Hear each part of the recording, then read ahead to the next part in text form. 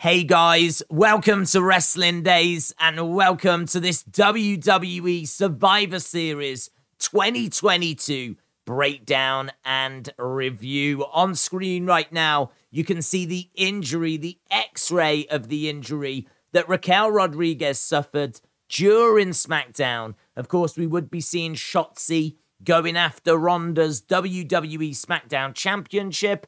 And so this was just kind of setting up that match that was coming up later on. The other thing during the kickoff show, we kept seeing these creatures, whatever they are, dancing away. I swear they were dancing for about 5 minutes on screen. These cricket 5G little emoji things. They were just bopping away on screen. They were very distracting. And in fact, there were adverts everywhere during Survivor Series. One that I would imagine you're going to hear all about when Austin Theory came out in a lot of reviews and everything. But we'll get to that when we get to it. So the show began with a little open from Ozzy Osbourne. He was singing away and we got shots of the superstars. It was a really cool open, actually. Of course, Ozzy would even speak to us at one point during the show where he was talking about his new album being out. We went to the women's War Games match first. It was Bianca and it was Dakota that actually started off the War Games. So the way this works is you've got two women, one from each team, starting off the match. Then after 5 minutes, someone else comes down. And then after that, I think it's every 3 minutes. And basically, it's like one team has an advantage. Obviously, it's 2 against 1. Then it would be 2 against 2. Then it's 3 against 2. Then it's 3 against 3. So on until all 5 members of both teams are in the ring. That is when the match starts. And then it's really the first to get a pinfall, or I think submissions count as well. So Dakota and Bianca is who started off the women's. You can see that the match was filling up. Here you can see Asuka and Alexa and Io and some weapons. And there is Nikki Cross sat up top watching the action unfold. She, of course, would deliver a crossbody down and she would land on... honestly, she would land on her own teammates as well. She would wipe out loads of people. So I'm not sure how wise that move actually was, but it is Nikki, and I don't think she was thinking straight.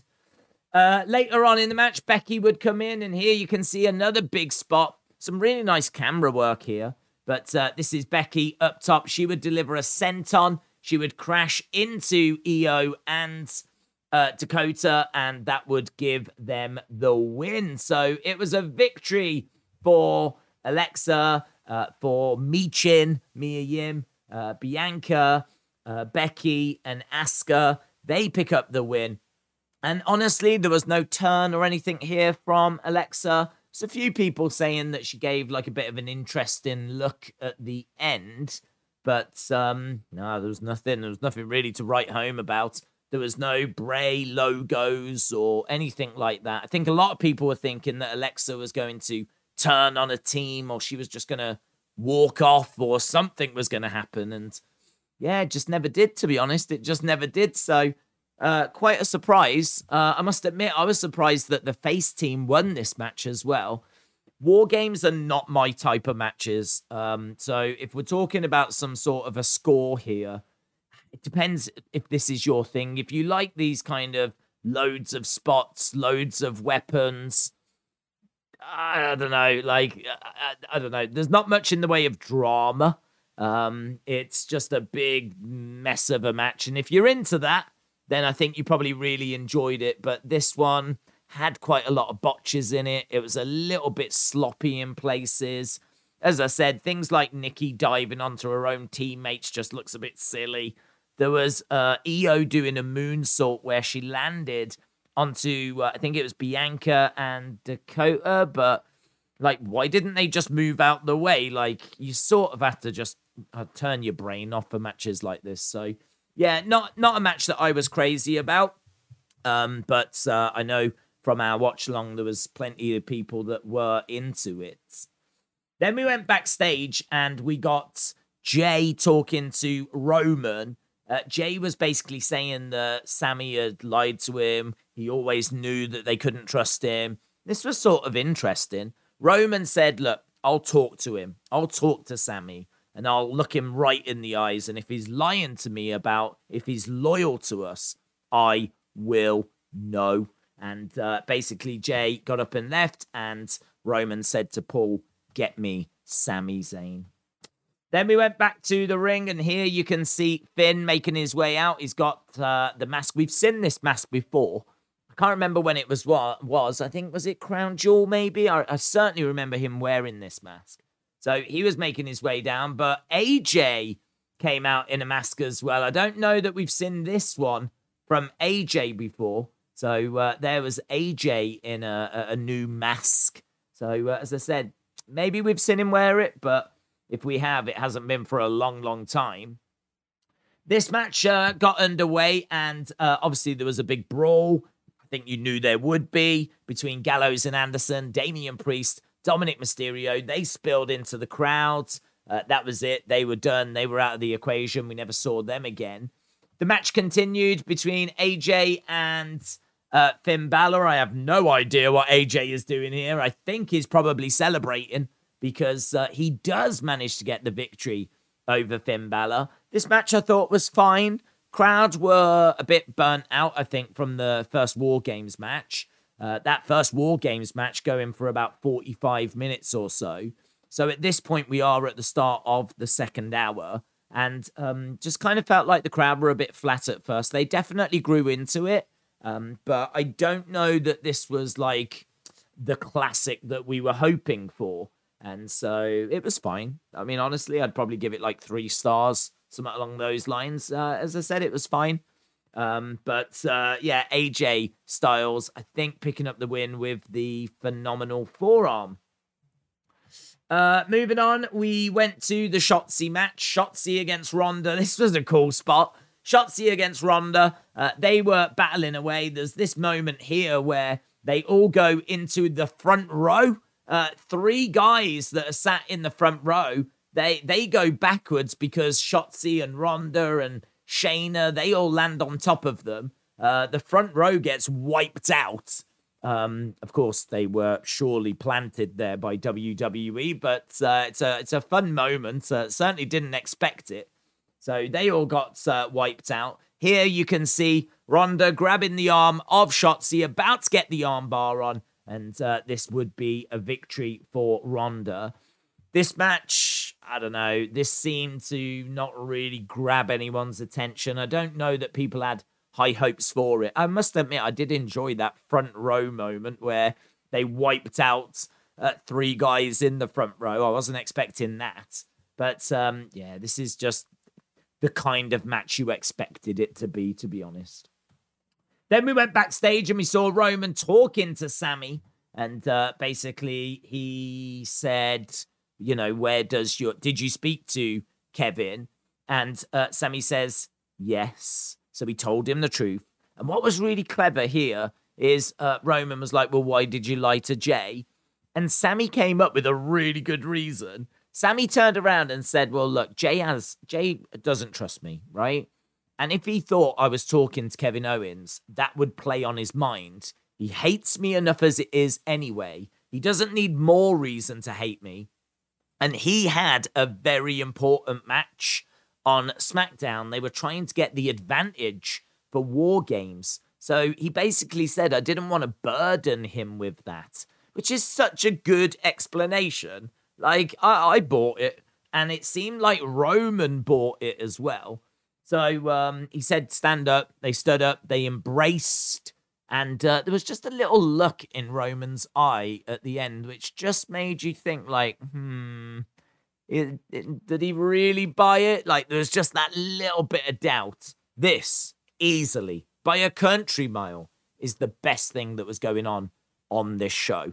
There is nothing that gets even close to this Sami Bloodline storyline stuff. It was absolutely brilliant.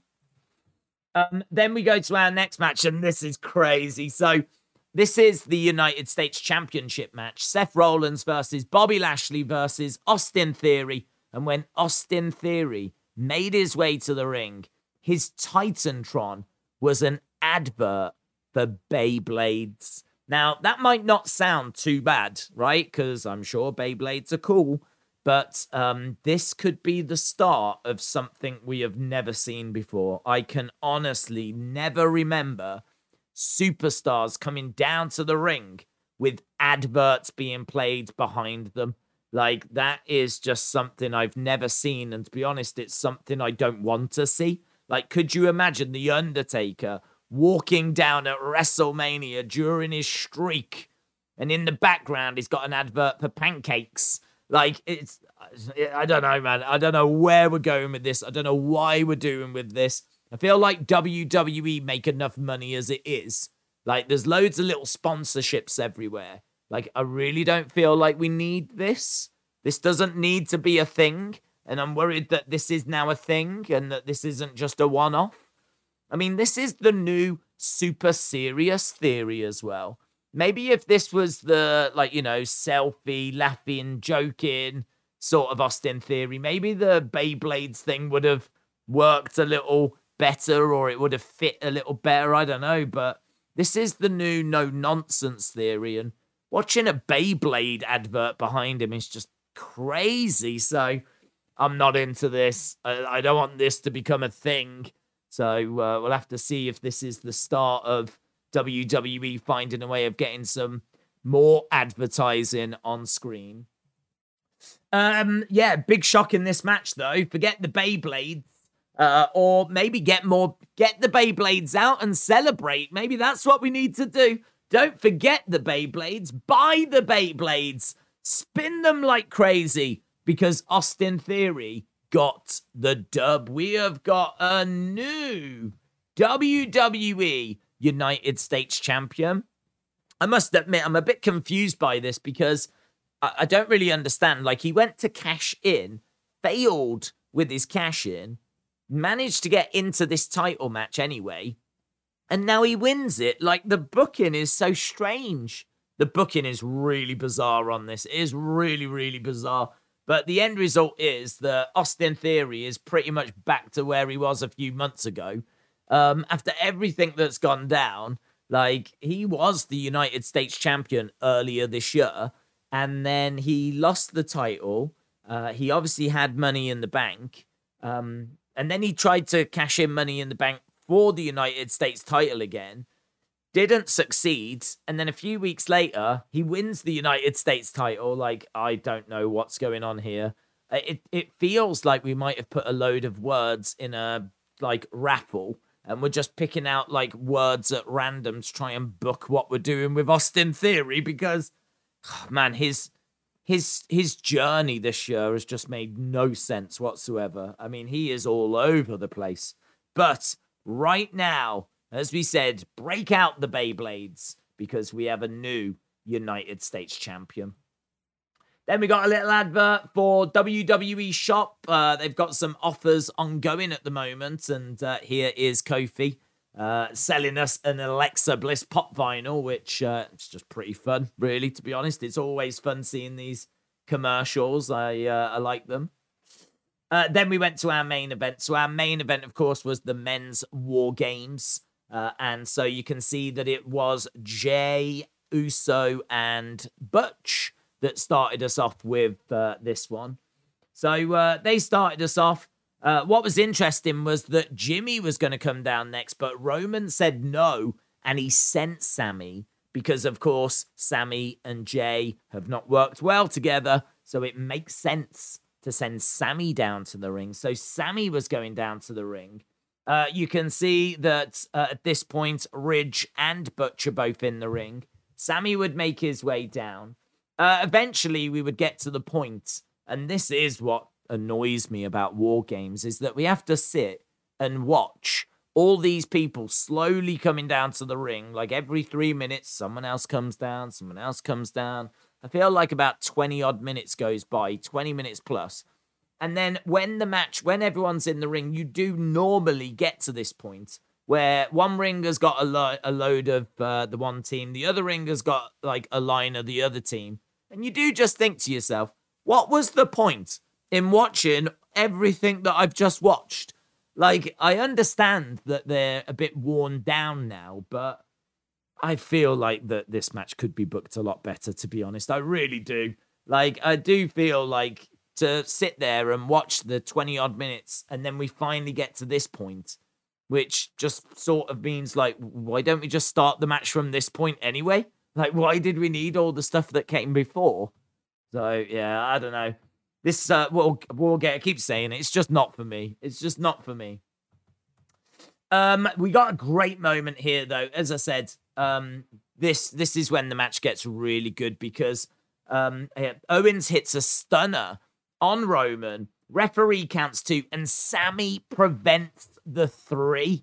Sami prevents the 3, which is really cool. Then Sami low blows Kevin, which was super shocking. This allowed Jey to get the splash. I mean, all of this is just edge of the seat, screaming at the TV stuff. This is the good stuff right here. This stuff is amazing. So he prevented the 3 count. Low blow to Kevin. Allows Jey to get the splash and the 3. And it's a win for the Bloodline. The Bloodline win, thanks to Sami. A lot of people thought, myself included, that Sami was going to cost the Bloodline. Not the case at all. It's actually the complete opposite. It was a lovely swerve. Really liked it. Here you can see Roman embracing Sami, and the big shocker. Look at that. Jey embraces Sami as well. Jey, who hates Sami. He's been won over. He's been won over. That's the big talking point coming out of this. This match was fire, by the way. This match was so good. But it's so good because of Sami. It is so good because of that dynamic. Of course, it's great seeing Roman in there as well. But the Sami story, so good. The low blow, didn't know what was going to happen between him and Kevin. This from Sami and Jey, like, oh, so good. So good. And then that is how it ends with the Bloodline standing tall. What I would say about this show is I think this is one of the big 4. If you compare this to SummerSlam, to WrestleMania, to Royal Rumble, I think this is well behind. This is nothing compared to those shows. I think that this match, this main event, sort of saved this show for me. I'm going to say that this is about a 6, maybe a 6.25. And I really give the bulk of the credit of that to the main event. I give the bulk of the credit of that to Sami Zayn. Some people might think that's harsh, but as I said, I've been very honest in saying War Games it's just not for me. I don't really find them that entertaining, or I don't find them that exciting. And then add on top the fact that you had Ronda and Shotzi, which I thought was a bit bland. And then you've got, I thought the triple threat match was decent, but I am confused as to why we've put the belt back onto Austin Theory. And then AJ and Finn, I just didn't feel kind of got to my expectation. Maybe my expectations were too high for that. So, yeah, I mean, I have to say, I actually think this is one of the weaker pay-per-views this year. But I would love to know your thoughts. What did you think about it? And I tell you what, I am really excited to see what's going to happen on Raw and really excited to see what's going to happen on SmackDown. So I am very, very intrigued in the fallout from this show. But feel free to let me know your thoughts down in the comments below. Really appreciate the support. And I will see you again next time. I'm off to play with my Beyblades. Bye for now.